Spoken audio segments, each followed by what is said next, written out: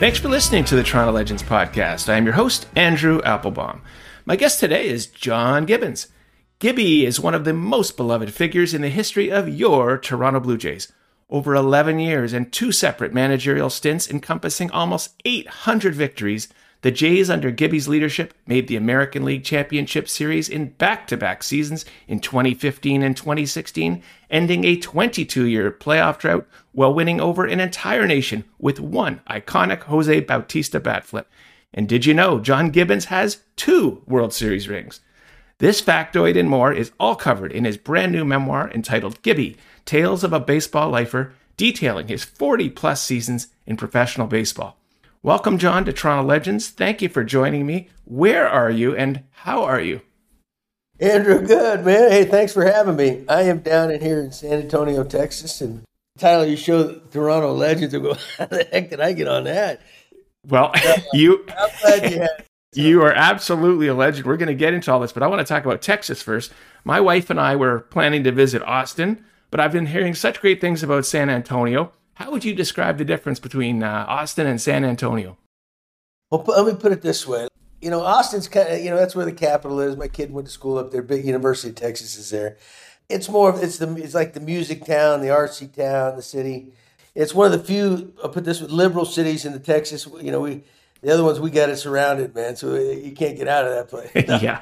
No, but San Antonio, Andrew, San Antonio is a pretty neat little town. It's one of the top 10 largest cities in the U.S. Might be like 8 or 9. So, I mean, the population is big. But yet it still has a small town feel, Big military town. At one time, there was 5 military bases here, 4 Air Force, 1 Army. So that's how I ended up here.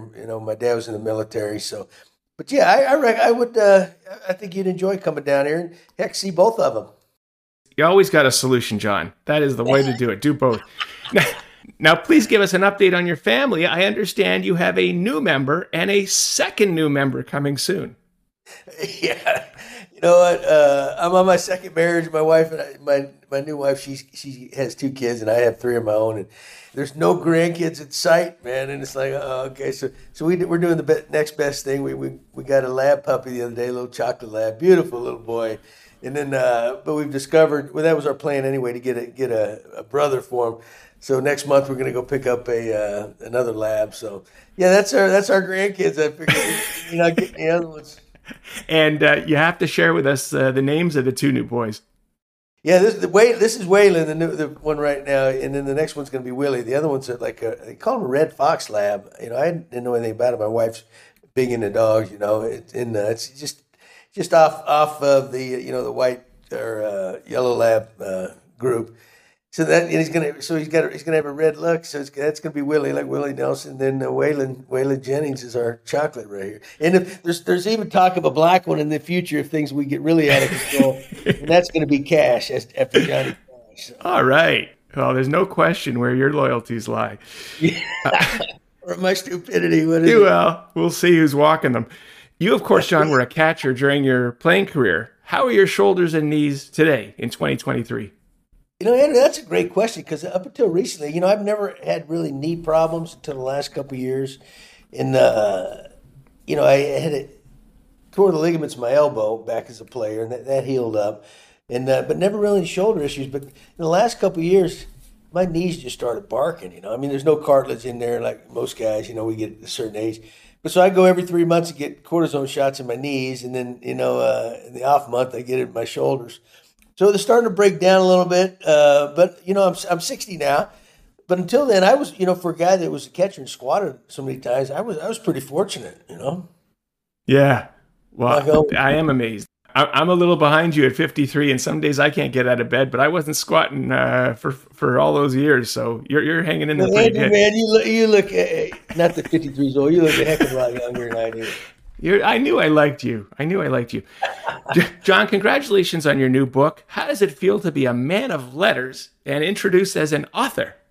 Yeah, well, when you first said a memoir earlier in my introduction, I'm going, that sounds way too serious. I don't know if I could spell that. But you know what, Andrew, at first, I was approached my last day there in Toronto, 2018, when I was leaving, and three or four of the writers that I became really good friends of, the accomplished writers in Toronto. They said, well, if you write a book, you want to write a book, and I dismissed that. Yeah, right, okay. I had no interest, never thought about it, and I didn't think it would be very popular anyway. And so then a few years later, a friend of mine who had written a book and through ECW Press up there in Toronto approached me, and we ended up writing one, right? And I was a little hesitant at first, but then I started, it was fun looking back over my life and my career and all the reflecting and reminiscing, and so I actually had fun with it, but I never really thought that would happen. It never really entered my mind, I mean, that's usually saved for the real superstars, or the real people of interest, or controversial or something. But you know what? I think people will enjoy it. We'll find out. My mother loves it. She already does. She loves it. I think that's because she's in it more than I am. I understood that she was your key fact checker. Once you gave her the book, she went over it. Yeah, she's a tough cookie. She asked me yesterday to get Greg Oliver, who wrote it, his number, because she wanted to send him a nice little note. I said, a nice one? Make sure it's a nice one. So she liked it anyway. Well, my two favorite quotes one was from you. Nobody wants to read about me. Even I don't want to read about me. And the second quote was when you told one of your baseball buddies you had finished your book. They asked if it was a coloring book. Yeah, exactly. Andrew, I'm a very simple guy, right? I'm probably a little more educated than people might think, but you know what? I don't take myself too seriously, and I love to have fun. And people kind of relate. They would probably think it probably a better shot that it is a coloring book than a. And you know what? As far as the other stuff, I don't take. Like I said, when I never would have thought of doing that, but if you look back, I did spend a lot of time in Toronto, and there's one team in a big old country, and the fans are terrific, and so hopefully maybe they can enjoy it a little bit. We'll see, because I enjoyed it. Actually, I think it turned out pretty good. Oh, I think it turned out great. You're a super humble guy. I think Toronto loves you, and I know you're coming down here for the launch of the season and the launch of your book, and it's going to all come back to you. You're not. I don't think you'll be surprised at the reception you get. When you talk about that place, man. That's one thing I miss about I miss the boys on the team and the competition, but I miss Toronto. I miss Canada. I miss the people, because they're good, hard-nosed, honest, no BS people. If you give them a good effort, they love you and very friendly. So I do miss that. One of the parts of the process of writing the book, as you mentioned, Greg Oliver wrote it with you, and I understand that you guys sat together and watched on your TV every single one of the times you were ejected by umpires. Yeah, that's the highlight of my career. If that's the highlight of your career, something ain't right. But somebody wants to read that.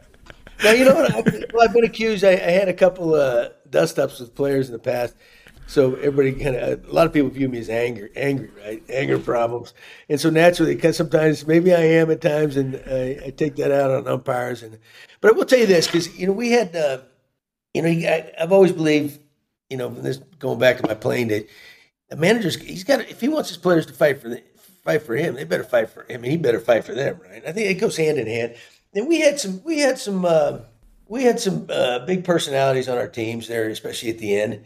And they were controversial, and they would, I guess the baseball world would say they whined a lot up to the umpires about strike zones, but they were right. They were that good. Most times they were right, but umpires were sticking to them.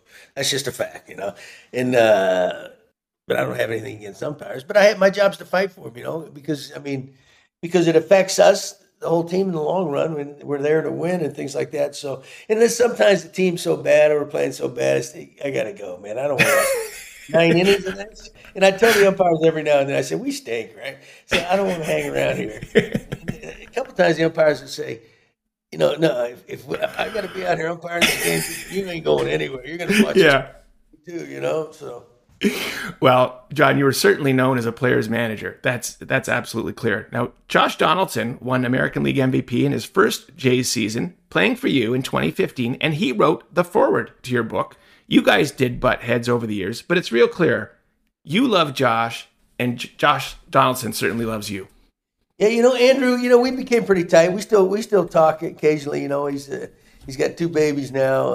I'm proud of the kid, but there's no doubt till he showed. I mean, he made a huge difference. The year that he came over and Russell Martin came over, I say in the book that I think they added some much needed toughness to our team, right? And then combine them with Batista and Encarnacion and a lot of other good players. That's how it all happened. But yeah, Josh and I, it's almost like a father-son relationship. You don't agree on everything, and you butt heads, but everybody. What I prided myself is I thought I was honest with everybody my whole career. I don't think anybody would tell you I was unfair. They may not have liked what happened, but I was always conscious of being fair to my guys, right, and being honest with them. And Josh will tell you that. And but I mean, he's a volatile guy too.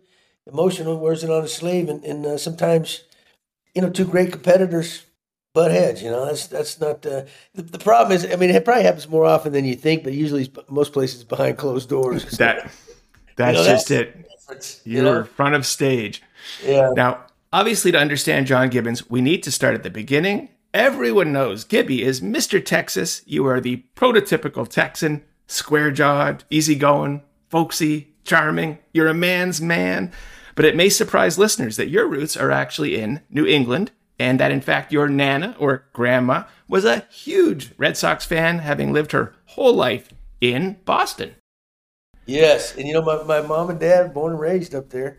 And my dad joined the military, and that's how, we bounced around, and he ended up in Texas. And he had a 13-year assignment in San Antonio, which is unheard of, but, he was in research and development. And so this became home. But, and yeah, I just kind of, I took to it. I really love it down here. It's slower. I think it probably adds 10 years to your life down here more so than in Boston, But I always tell people, too, I got that Boston blood running through me, but that's the jerk in me when I come off and people think, what an idiot this guy is. That's the Bostonian in me.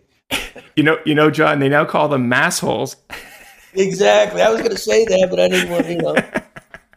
Yeah. Now, as you mentioned, you were raised in a military family. You were actually born in Great Falls, Montana, but raised in San Antonio. But your Canadian connection started early. You began your baseball career as a 7-year-old playing t-ball in Goose Bay, Newfoundland. Yeah, how about that, huh? Yeah. My dad got stationed up there. And, it's funny. My mother tells a story that my dad was originally in the military. He got out. His dad had an optometry business. He was going to take that over. He didn't want to do that. So he got back in, re-enlisted. And the first assignment they said was to Goose Bay, Labrador, right? And so his fellow, co-worker, military buddies, they would always ask him and my mom, what did you guys do wrong that they punished you, sent you up here? My mom says that was like one of their favorite assignments. But everybody thought, we're sticking it to you, man. So anyway, I was at that age in the military base had a little league, league. And my dad took me to tryouts one day, and I was scared to death, man. I wouldn't get out of my car, or his car. And he finally said, heck with this, right? We went home. Luckily, a guy one of his coworkers on the base, was a coach on one of the teams. They needed a player, so they put me on the team, and that's how it all started. If that guy hadn't been around, you never know. Wow. I might have been coaching the Argonauts instead. Yeah. Well, we could use you there too. You obviously developed into a great prospect, and in fact were drafted 1980 in the first round by the New York Mets. John, you were to be their catcher of the future, but in the winter of 1984, a blockbuster trade saw the kid, Gary Carter, go from the Montreal Expos to the Mets. You were now behind the best catcher in all of baseball at the time on the depth charts. And apparently, he even took the shirt off your back as your number 8 was his number. Did he compensate you for that jersey, or was that not the way it worked back then? No, you know what? I don't know if they did that much back then, but I wasn't established. If I had been like a mainstay on the Mets and he came in, he might have done something. Actually, kid was kind of tight with his money. I think I don't know if he was, but But Andrew, I tried all different numbers, and that wasn't the problem. None of them worked. But he was he's a wonderful man, Gary. And it's so sad what happened to him. With the brain cancer, and but as far as my career goes, I was 21 at the time, young, and so the Mets still thought I was going to be part of their future, so I'd go down to AAA every year. And then that got old, and it wore on me, and it affected my confidence and my mindset, and it never really became what I thought I was going to become or what they envisioned too, right? Eventually moved on and got into coaching. But, Gary was such a gentleman, a wonderful man. I learned a lot from him, and first class guy. So it was an honor, to hang around with him, meet him, and because I was a big fan too when I was coming up, because we all follow the top dogs, and he was the best catcher in the game. So, but there's no doubt he threw a wrench in my career, but he didn't kill my career. That's for sure. I did that myself, No. Well, you still survived because although you only played in 18 Major League games, you did earn a World Series ring as the 1986 New York Mets bullpen catcher, and you did appear in the Mets music video for Let's Go Mets. Oh, yeah. Yeah, when I got called up, I think it was when Gary got hurt in 86. He was playing first base one day, and he dove for a ball, and he broke his thumb, right? So I got called up AAA to be the other catcher. And the first day I get there, they're filming that video, so I got to get in there, and it was kind of fun, kind of cool, that was such a unique team. You talk about put it a mess, that team was a mess. Gary was the golden boy on that team, can't do wrong, the All-American boy. The rest of them, man, maybe you could throw Mookie Wilson in that group too, but other than that, it was chaos, man. But it was a great bunch of great players, great competitors, a lot like our teams in Toronto there in 15 and 16. A lot of big personalities and some of the best players in the game. But these guys showed up to play every day, and then, of course, justice was served when they won it all, came back on the Red Sox. Well, what a bunch of characters. Dwight Doc Gooden, Darryl Strawberry, Lenny Dykstra. I do have to ask you, John, what do you remember about the ball Mookie Wilson hit? It got by the late Bill Buckner at first base, led to a very improbable Game 7 in that run to the 86 World Series. Do you look at it differently now as a manager than you did at the time as a player? Oh, yeah. Yeah. The key decision is John McNamara left Buckner in the game, right? Normally he'd put defense, I think it was Stapleton, and he'd put it out there because Buckner, great career, but he couldn't move anymore. His ankles were shredded. And I think it said he wanted him to be he got too emotional, wanted him to be on the field to win it, right? It ended up costing him. So, he put his heart instead of in front of his head, his brain. So, yeah, from now that I'm in the coaching and stuff, you can't get caught up in that. It'd be nice if you could leave everybody on the field, especially the guys who've been around forever, but bottom line, win the game. But, I'm down there in the bullpen, and 2 quick outs, right? Next thing you know, things start happening. So they call down, get so-and-so going. I'm almost positive. For some reason, I can't remember. I think it was good they got up, right, in case the game goes extra innings. But in the meantime, they had in the bullpen out there, they brought all these mounted police in, they were going to go on the field when this game was over, to keep crowd control. And so they're lining up they have plexiglass, all along the outfield wall, and the horses are all lined up on there, right? So I'm catching, and bam, every time the ball hit my mitt, it would crack, right? And these horses would jump, and they'd turn around, look and snort, and they're looking at me. So I didn't actually see it happen going through Buckner's legs. It's funny. I didn't see Batista's bat flip. I was watching the ball, and I didn't see Encarnacion hit his. I was looking at stats. But so I missed so many good moments, but I was there. I was Waldo, man. Find me. You were absolutely there. There's a lot going on all these times. Now, John, in 1990, you began your journey as a coach and a manager. You rode a lot of buses. You managed a lot of kids moving up the system. How'd you end up in Toronto via your old teammate, J.P. Ricciardi? Talk about being blessed, man, and it's like anything, you know the right people. If you have your own sponsor or whatever. So JP was an old roommate of mine, A-ball. But anyway, he's out. He's Billy Beans, the famed Moneyballer and Brad Pitt. He's the GM out there in Oakland, and JP, who we all went back together. He's his right hand man out in Oakland. So I had been 3 years in AAA with the Mets. Bobby Valentine was managing the big club. And so I climbed the system, and they were going through at least 1 or 2 coaches a year in New York. I don't think a lot of guys got along with Valentine or whatever. Well, I don't know what happened, but I never got one of those jobs. And usually what happens around baseball, sooner or later the AAA manager just slides in because, they normally like him to have him manage at their highest level. They trust him, and they just naturally reward him. But that didn't happen to me. So I've made a point. I've had 3 kids now. They're all young. If I didn't get they had a third base coaching job open. So if I didn't get this, I'm going to try to find a job closer to home. Anyway, I went and interviewed. I didn't get the job, so I told the Mets I'm leaving. And I figured Billy Beane had always told me, "Hey, you want a job? Give me a call out here in Oakland, right?" So I didn't get to him beforehand. So I thought that's my ace in the hole. I didn't got to worry about it. He'll have something, right? Turns out that he doesn't have anything. It's a low budget. Things are going good. They're on top of the world anyway. They're playing really great. And there's nothing. So JP, his assistant, is my old roommate. He's helping me try to find a job, and I hadn't found anything yet. And then I get the call. I called Bean one day. Said, "Hey," he goes, "Hey, let me call you back. JP's having a press conference." I go, "What?" So it turns out he gets that Toronto job. I think he wasn't the original choice, but then I don't remember what happened there. But then he gets the job, right? Tremendous baseball man. I mean, he kind of it was kind of a little conflict up there in Toronto at times, but and I thought, well, hey, perfect. He'll have a job for me. Heck, he's trying to help me find one, And sure enough, he called me up for an interview. Buck Martinez was manager, the third base coach. It was me and Carlos Tosca. Tosca got the job, and then he offered me the bullpen catching job, not the coach, catching. And I said, no chance, man. I got, I haven't squatted in years, and, I think I'm more valuable than that, right? So I go home, and I got 2 weeks left of my Mets contract. And we just bought a new house. I got 3 young ones. I'm looking at my wife as, I need a job here. So I called JP back, and I took that job, and that's how I ended up in Toronto. And then two months later, once the season started, he fired Buck Martinez on, I think it was June 1st. Put me at first, put Tosca the manager, and eventually fired Tosca, made me the manager. That's kind of how it all started. Then he eventually fired me and made Cito the manager. So it's kind of like we were flipping coins,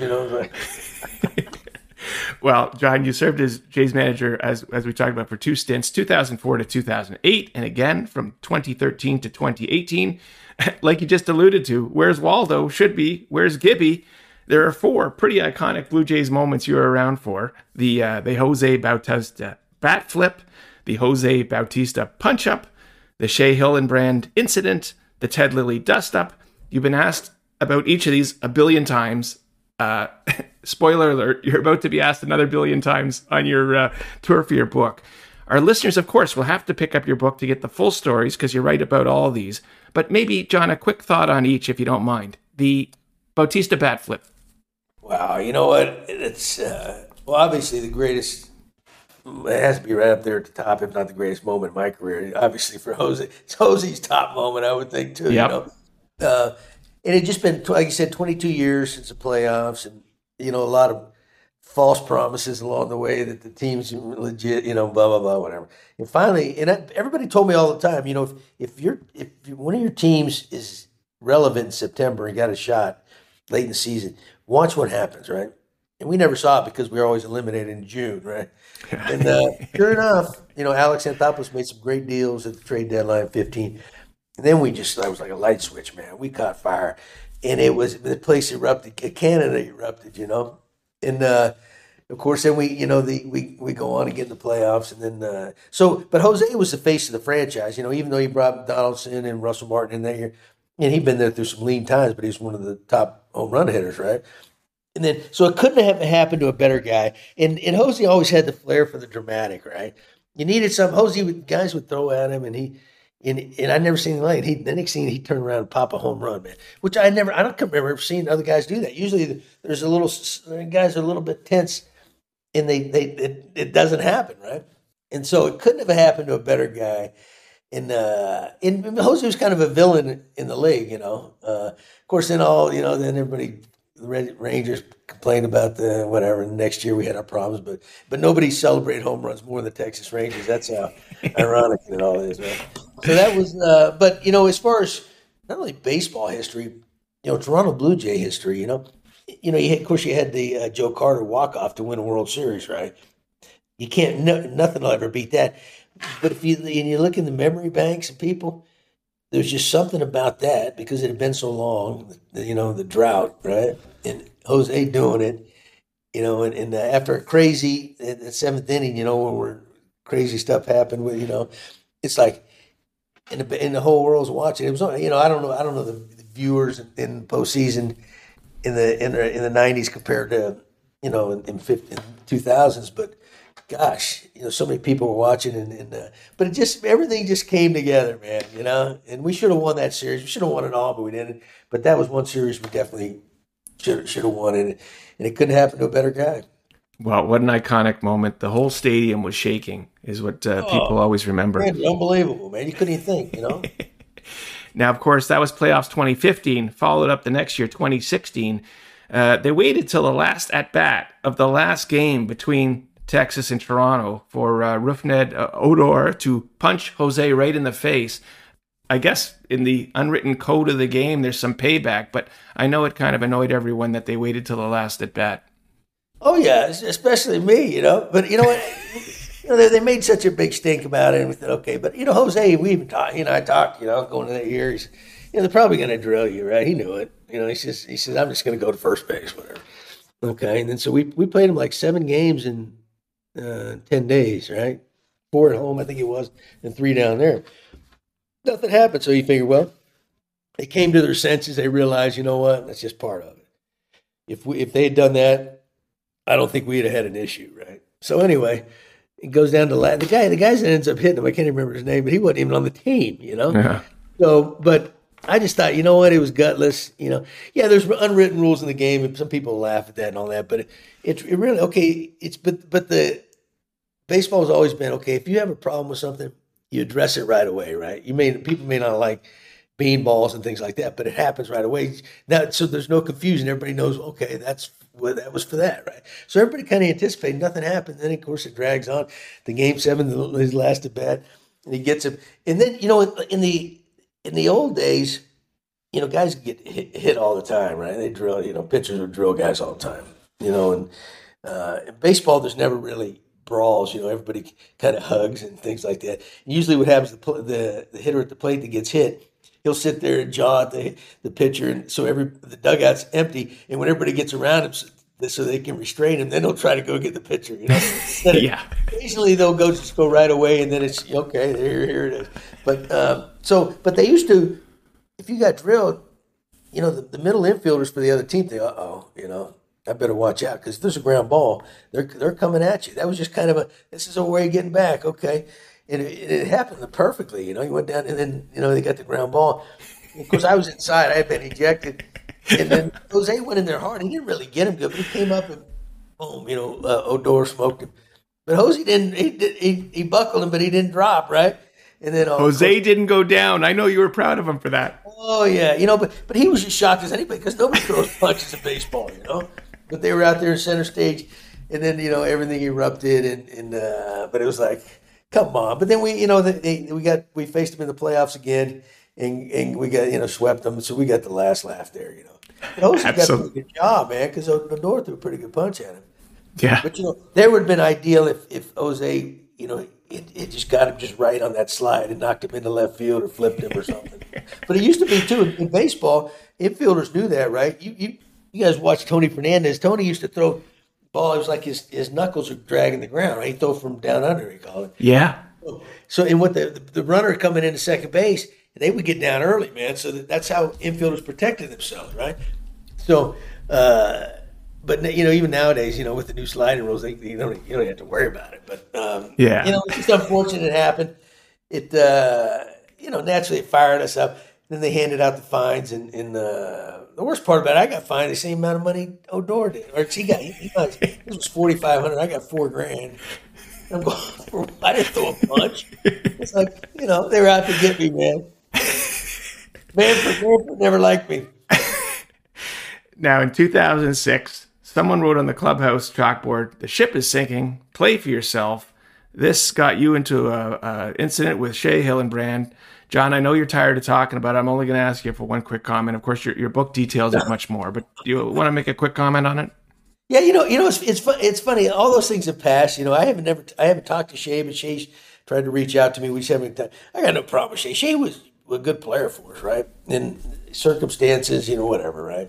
But if I'm the captain of the ship, and that's what managers are, I'm not going down that way. That's for dang. I ain't walking the plank for these guys, right? So some bad attitudes, bad attitude at the time.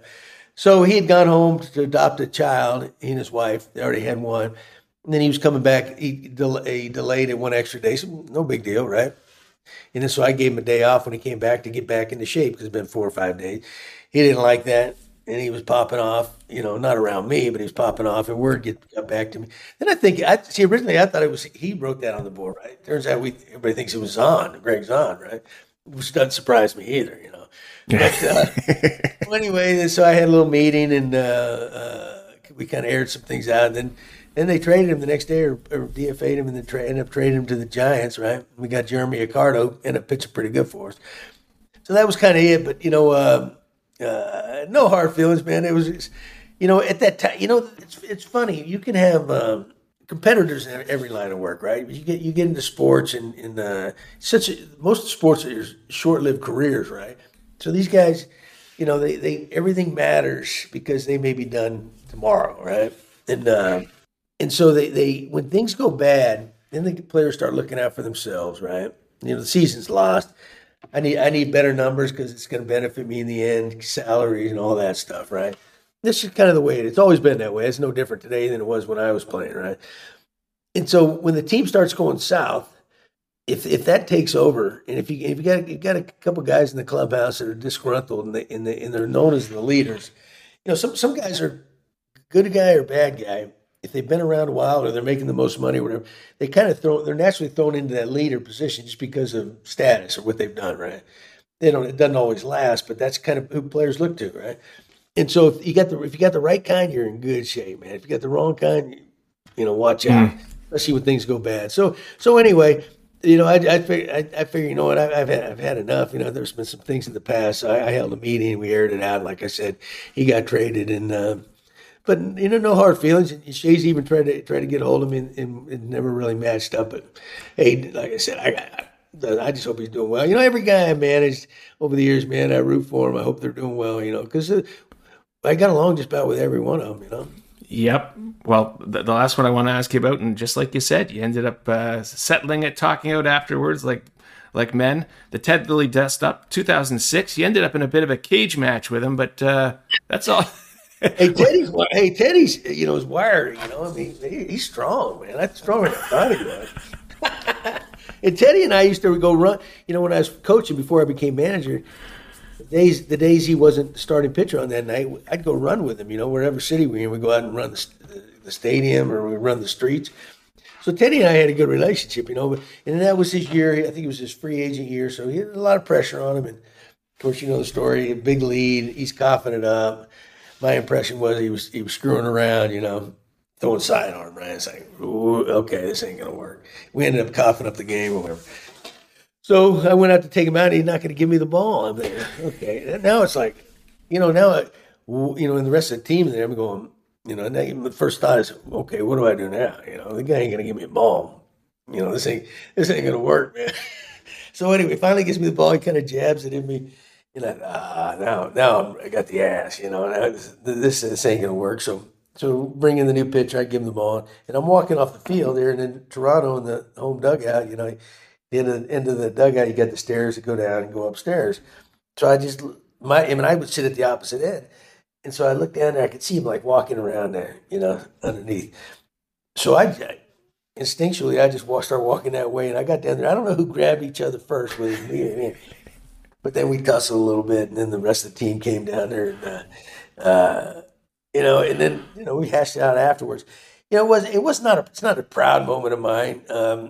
And I can be, I guess sometimes I can be reactive. I hadn't managed in the big leagues before, but I have my personality, right? And you learn things after, But nobody's going to stomp on me. I'll tell you that right now. I got to make the decision for the team. That's it. They put me in that position, and I'll go down doing the best I can, and I'm going to be fair. But you can't always just pick on the little guy. That's too easy to do. You got your top dogs, man. They need their ears pinned back too every now and then, right? So anyway, so I went to, and we hashed it all out, but it was like, here we go again. Gibbons, the loose cannon, the anger problems. Maybe there was some truth to that. I don't know. But then Teddy, after I got fired, I went out and coached with Kansas City, and our spring training was Arizona. They go out there, we're playing the Cubs, and Teddy's playing with the Cubs. Hadn't seen him since. And they see each other, give each other a big old hug, had a good conversation. So it was gone. Teddy, it was just unfortunate, but those are the kind of things that happen. Like I said, when the team's not very good, those didn't affect us though, because in 2006 we actually finished second. I don't know. I guess that was a consolation prize. Too bad there wasn't a wild card like that back then. Yeah, for sure. Never know, Now, you've already talked about your admiration for Jose Bautista. He is going up in August to the level of excellence at Rogers Center. 6-time All-Star. You've already told us a little about how highly you think of him, but are you going to be up in August to see that? I hope so. Yeah, we'll see. I'd love to see. Well deserved. He's definitely one of the all-time Blue Jays greats. And Toronto, if you look at their history, there's been a lot of great players come through here. And a lot of them have played there a while. And some baseball Hall of Famers made some stops along the way too. That was one thing in '92 and '93 back in those days when they were really good every year. Also, they made a point. They brought in the best players, man. Money wasn't an issue. They didn't worry about that. They played to win, right? And so, guys, Dave Winfield, those guys, and they came through, right? So there's a great history there, and Jose's right up there with the all-time best in Blue Jays history, which is a great storied history. So. I hope I'm there. If not, but I'll definitely check it out somehow. But well deserved, Jose's getting his due in August, but somebody else got his due September 26, 2018. This was John Gibbons Day in the city of Toronto, as proclaimed by our then mayor, John Tory. Did you get a key to the city? Yes, I did, man. How about this, man? And I tell the joke. I think it's kind of funny. I don't know if everybody thinks it's funny, but it's like you go to a funeral because I'm leaving. It's like I died, right? I'm gone. I'm leaving. Oh no! You ever been to a funeral, and you hear a bad eulogy? Everybody goes up there and they're giving a eulogy and they're ripping the guy, right? Never happens, right? But the people in the audience are sitting back there going, "This guy was a real jerk," But they're sitting there smiling, and everything you're saying up there is wrong. Anyway, that's kind of what's happening. I'm dead and gone, and everybody's praising me now. But there's people out in the city going, "What a." Anyway, yeah, it was a cool deal. It was because Andrew, my first go around there, I don't think I was perceived. I wasn't perceived well, and I don't think people really understood me. And I hadn't taken to the city yet either. I didn't make a point to do that. And then the second go around, I was conscious of doing that. And then naturally though, when team plays better, everything's better, right? And so the first go around, I'd see people on the streets, because and they know who I am because every night you're on TV, you got to interview and talk about the team, right? So you're on TV. So they knew who I was. We make eye contact, and then they look away, And then the second go around, when things are good, you walk on the street, people and they smile, and then everybody comes up and gives you a hug or a handshake and takes a picture and all that. So that's the way it works. But I did make a conscious effort that second go around to, get to enjoy the city more and the country when, it paid off. Well, what a great honor for you. If you're enjoying this Toronto Legends interview with John Gibbons, please check out the more than 100 additional episodes available anytime.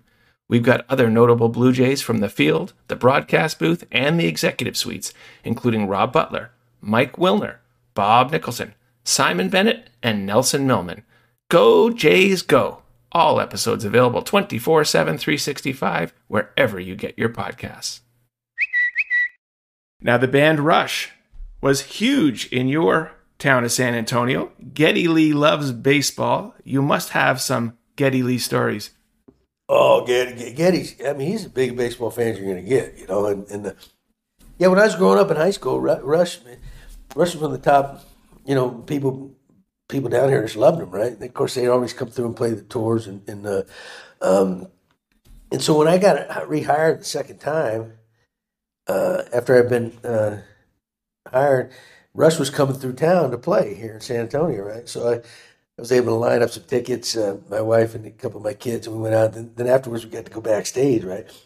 And so, we met Geddy and Alex in the meet and greet out in front, right? I had never met him before. And then afterwards we went back. All Getty wanted to do was talk about baseball, man. You talk about analytics. I mean, this dude, he's got it figured out, right? And then, of course, he always sitting behind home plate in a lot of games. And he came out and filmed one of their documentaries out there. He was around the batting cage. Wonderful guy, And then he gave me, man, probably my most treasured thing. He gave me a ball that was signed by all three of them for their Hall of Fame induction. I thought, God, are you kidding me? This is better. I'm going to have this in the Babe Ruth, man. That's bad. He apparently still scores the games with the old school scorebook.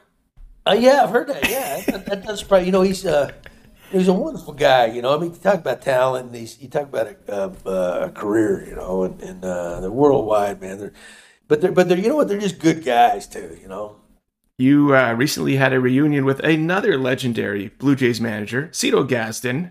Gibby, when you get together with Cito, what do you guys talk about? Yeah, we were both doing a card show in New York, a few weeks ago. Cito's from San Antonio too. He grew up here, but I think he was born here.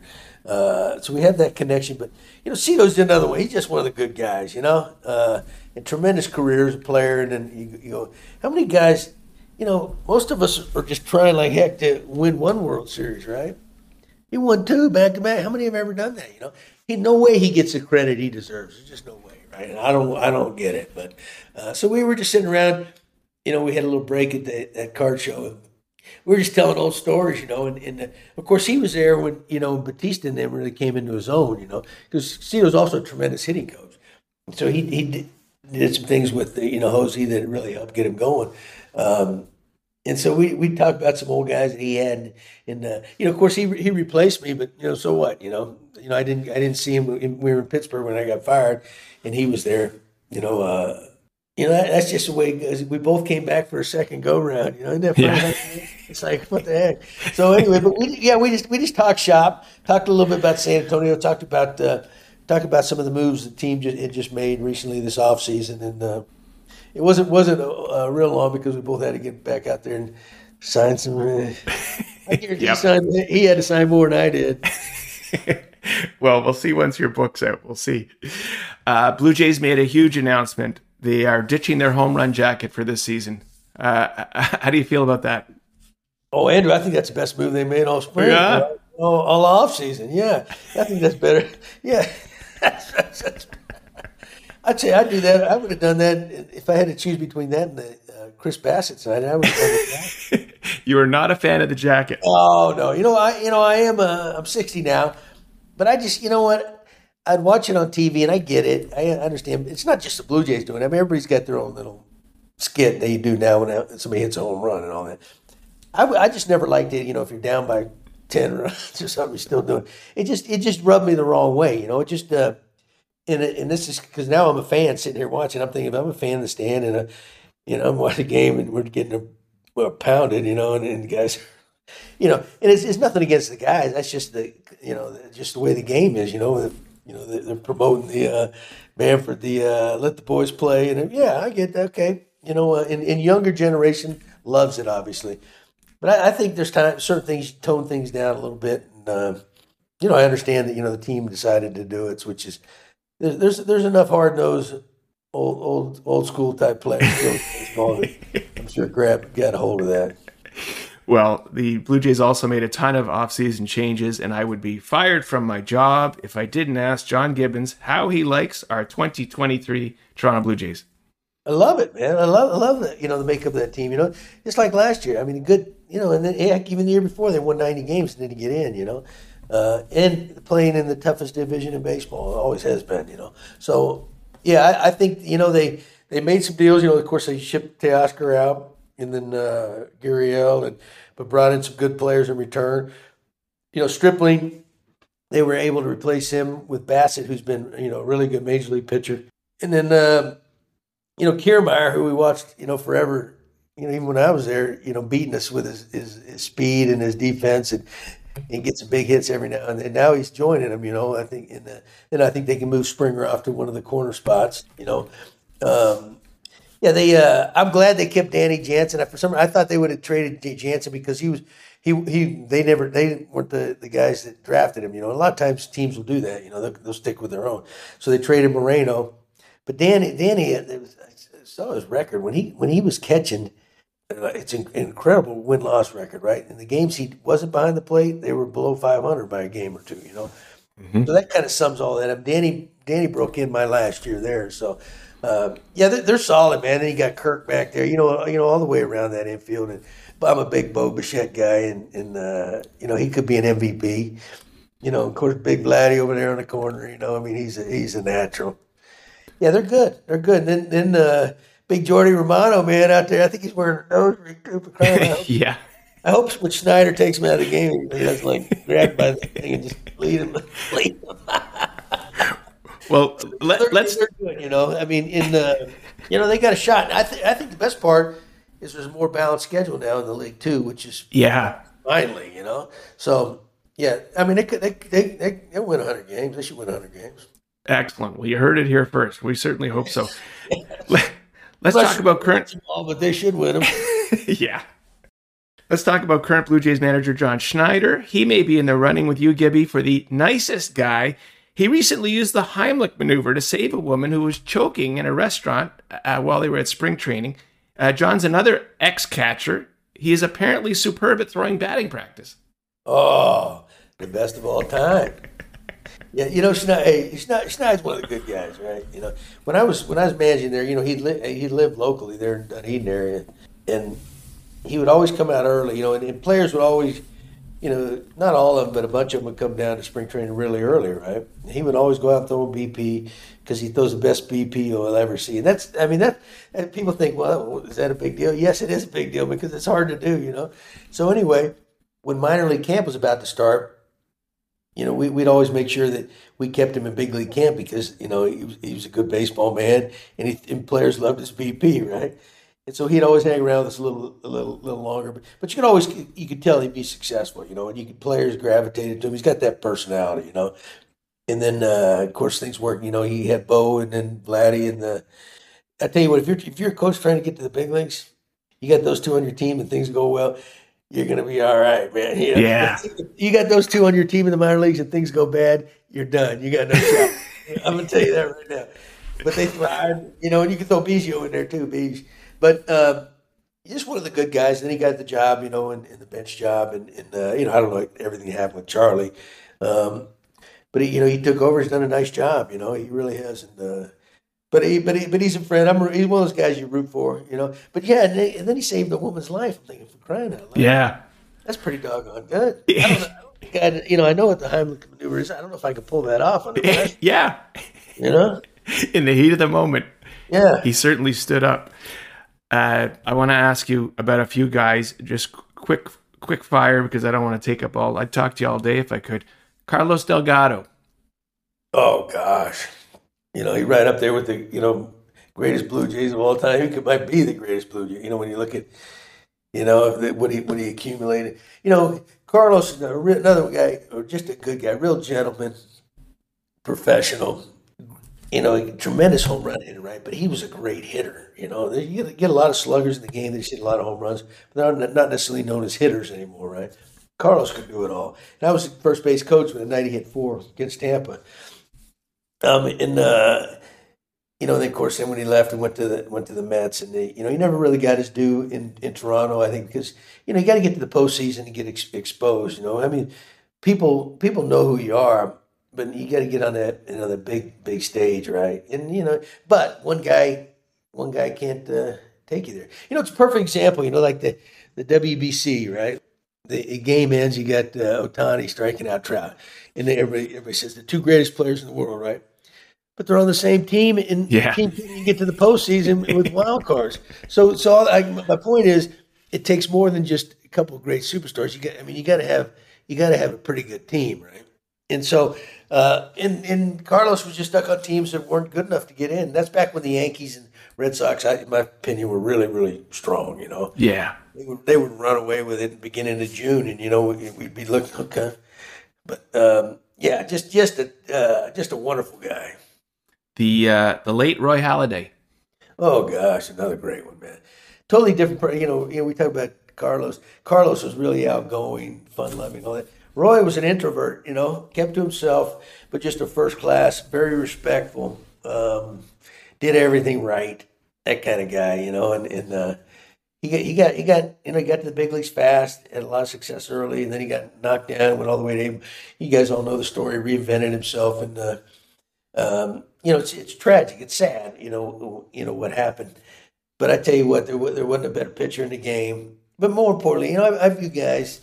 Of course, it's professional baseball or whatever sport. In the name of the game is being good baseball player and all. But I judge a lot of these guys on their character too, and the kind of people they are. And Doc was top notch, but he might not say a word to you all day, And he definitely on the day he was pitching, if you crossed his path, he's definitely not saying a word to you. But you know what? You go out and take him out of the game. That was you'd always look forward to the nights he was pitching, and he's going to give you 7-8 guaranteed innings, right? Which is not the window nowadays. But he was a tough guy. Even as good as he was a tough guy to manage because those guys are because you still got to know when do you take him out and when do you leave him in. It's because it's going to be late in the game, and they're human beings. They tire not as easily as the other guys do. But so I'd come out of that mound out of the dugout sometime to take him out, and he would look over in the dugout and go, "You catch his eye," and you go, "Oh no!" So he was one of those guys. A lot of guys, you come out of the dugout and you signal right away, "Give me that guy," and then but Roy, you wait, you may get out to the mound, he might talk you out of it. Yeah, he might convince you otherwise. You put your arm up right away, he's got no shot. So, but you know what? I don't care if it backfired or it didn't work. He never questioned it. He might come in after next couple of days and talk about some things or. What were you thinking? Why'd you take me out or whatever? But we had one game, and this is kind of I learned a lesson. We were playing in Fenway. This was when Miguel Batista was our closer, right? And Miggy did a pretty good job, But he hadn't pitched in a while for some reason. We didn't, we weren't very good. There wasn't any save situations. So Roy's pitching a game in Fenway Park. I think we got like a four-run lead, and Roy goes 8 innings. Right? He could have gone down. He could have finished it up. I think it was a 4-run lead. So bring in Batista to get an inning of work because he needs an inning of work, right? Okay, mistake. But anyways, they start chipping away. The Red Sox get hammered back then, but they weren't sniffing Roy. And next thing you know, hit, walk, home run, whatever. So the game ends. I think the tying and winning runs were on base. I think. And I think the guy, whoever it was, hit a rocket line drive right at Vernon Wells in center to end the game. So after the game, we shaking. We didn't win. I walked by Roy in the handshaking line. I said, "Listen, kid. I said, that'll never happen again, man. I don't care who needs to work. You ain't coming out." And so that, I learned a lesson there too. Because the relievers like Batista, when they haven't pitched in a while too, they're always not as sharp in any way. But he was kind of volatile. He wasn't like Mariano Rivera, coming in for an inning. So, but you learn things along the way. But but my point is, people think, well, Roy, it should be easy to manage Roy Halladay or the great pitchers in the game, but it's not because it comes down to what do you leave him in or take him out, Yeah, and as you talked about from the beginning, sometimes balancing your heart versus your head. Oh yeah, you got to do that. They're humans. Most of the great ones like him, they don't want to come out. Most times they have to. They might pitch 2 or 3. Long outings in a row, 7, 8, 9 innings, back to back to back, whatever. So they tire. So that next outing, they may go out there and they just don't have it. They're fatigued. So you got to take them out and rest them up, and because they're not as good that night. That's just a fact. And I got some names from the front office to ask you about. AA, Alex Anthopoulos. Yeah, my man. He of course he brought me back my second go round. He was J.P. Ricciardi's assistant. My first go around, just a good baseball man, a good person. He, but Alex is very intelligent, but he's got great instincts too, right? And he's been able to balance. The game's really crazy with the analytics now, and Alex is smart. He balances it, right? Because he's heavy in the analytics, but he also understands the people side of it, the competition side of it, all that, and these guys aren't just strictly a number, right? And he cares about your family, all that good stuff. I hated to see him leave. It's worked out for him. I know Canada hated to see him leave. I guess I would find wonderful someday if he goes back. Back and runs the Blue Jays again. I think that would be a perfect ending to his career, and the city would love it. The country would love it. And let me ask you about the two Pauls, Paul Beeston and Paul Godfrey. Okay, well, yeah, okay. Godfrey was the president when I was first there. Nice guy. I think in my time in Toronto, all a manager can ask for is if people let you do your job, right? They're going to hold you accountable, which is a good thing, right? But they're going to let you do your job. In a big part of that, there's two corporately owned teams in baseball: the Braves and the Blue Jays. Everybody else is privately owned, and so I think those teams, the owners probably meddle a little bit more, right? In the presidents and all that. In Toronto, they let you do your job, but Godfrey was good to me, but we weren't very good, and I do think there's some things that he didn't care about, because he was a politician, right? And I'm not very polished, but so anyway, and it's managing, especially nowadays, can be a job that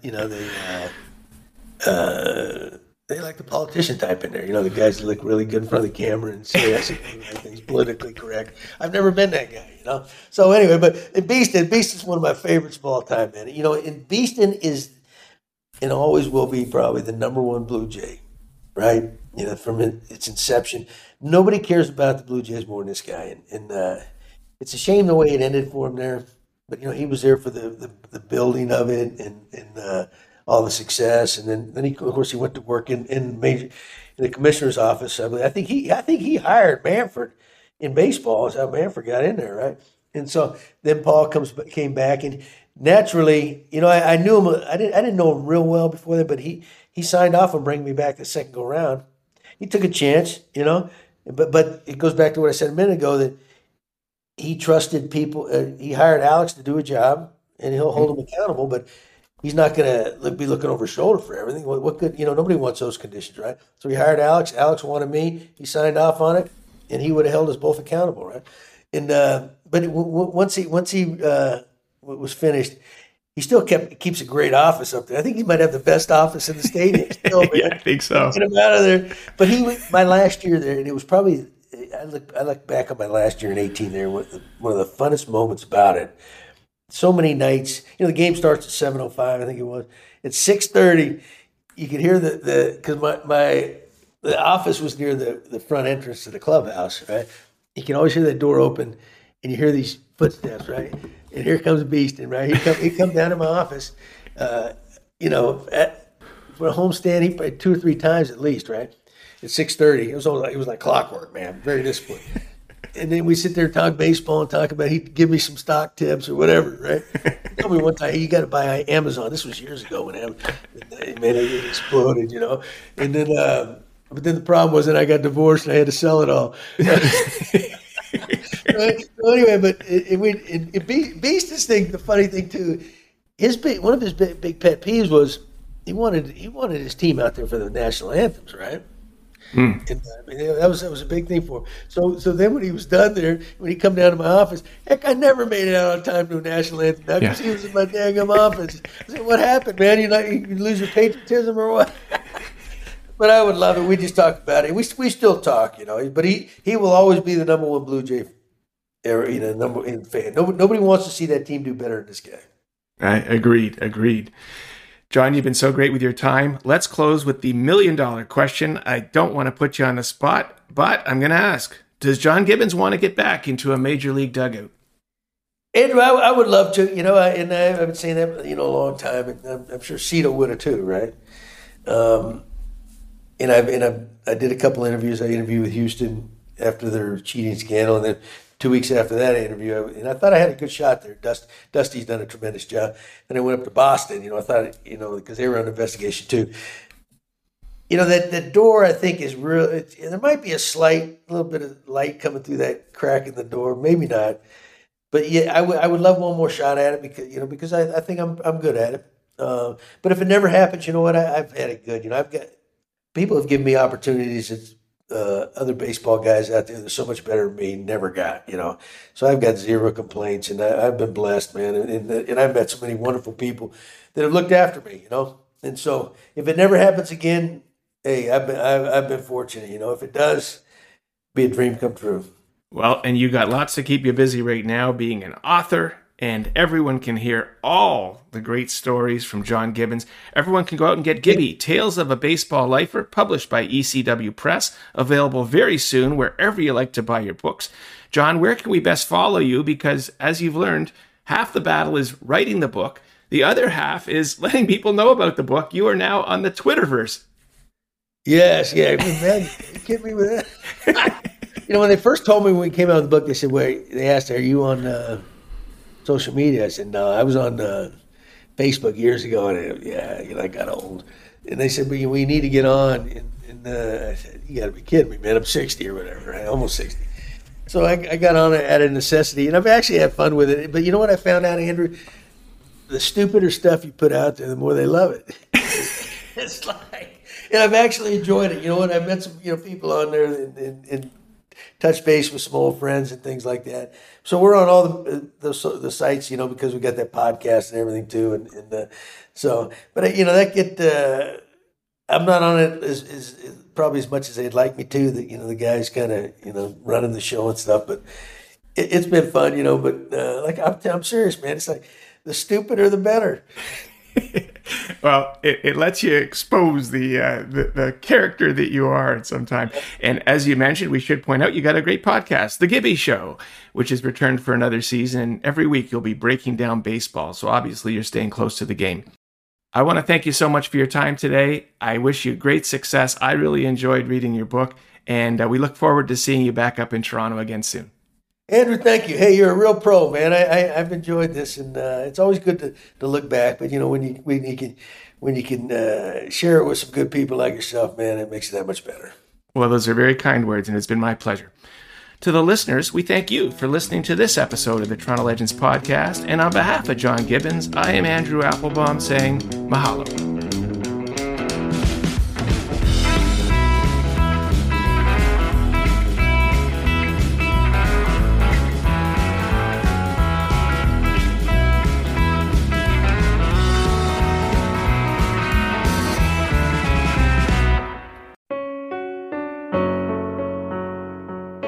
Hey listeners, I'm Christy. And I'm Melissa, and this is Buried Motives, where we dig deep into the details of some of the most gruesome dirtbag murderers.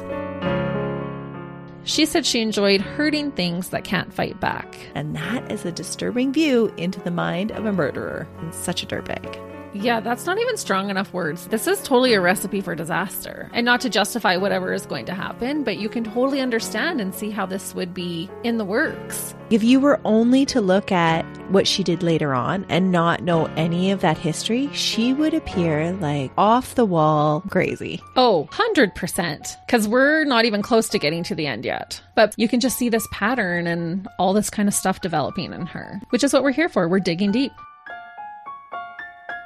Join us each Thursday as we unearth the dirtbags that live among us and the motives buried there. Hope you join us as we exhume the truth.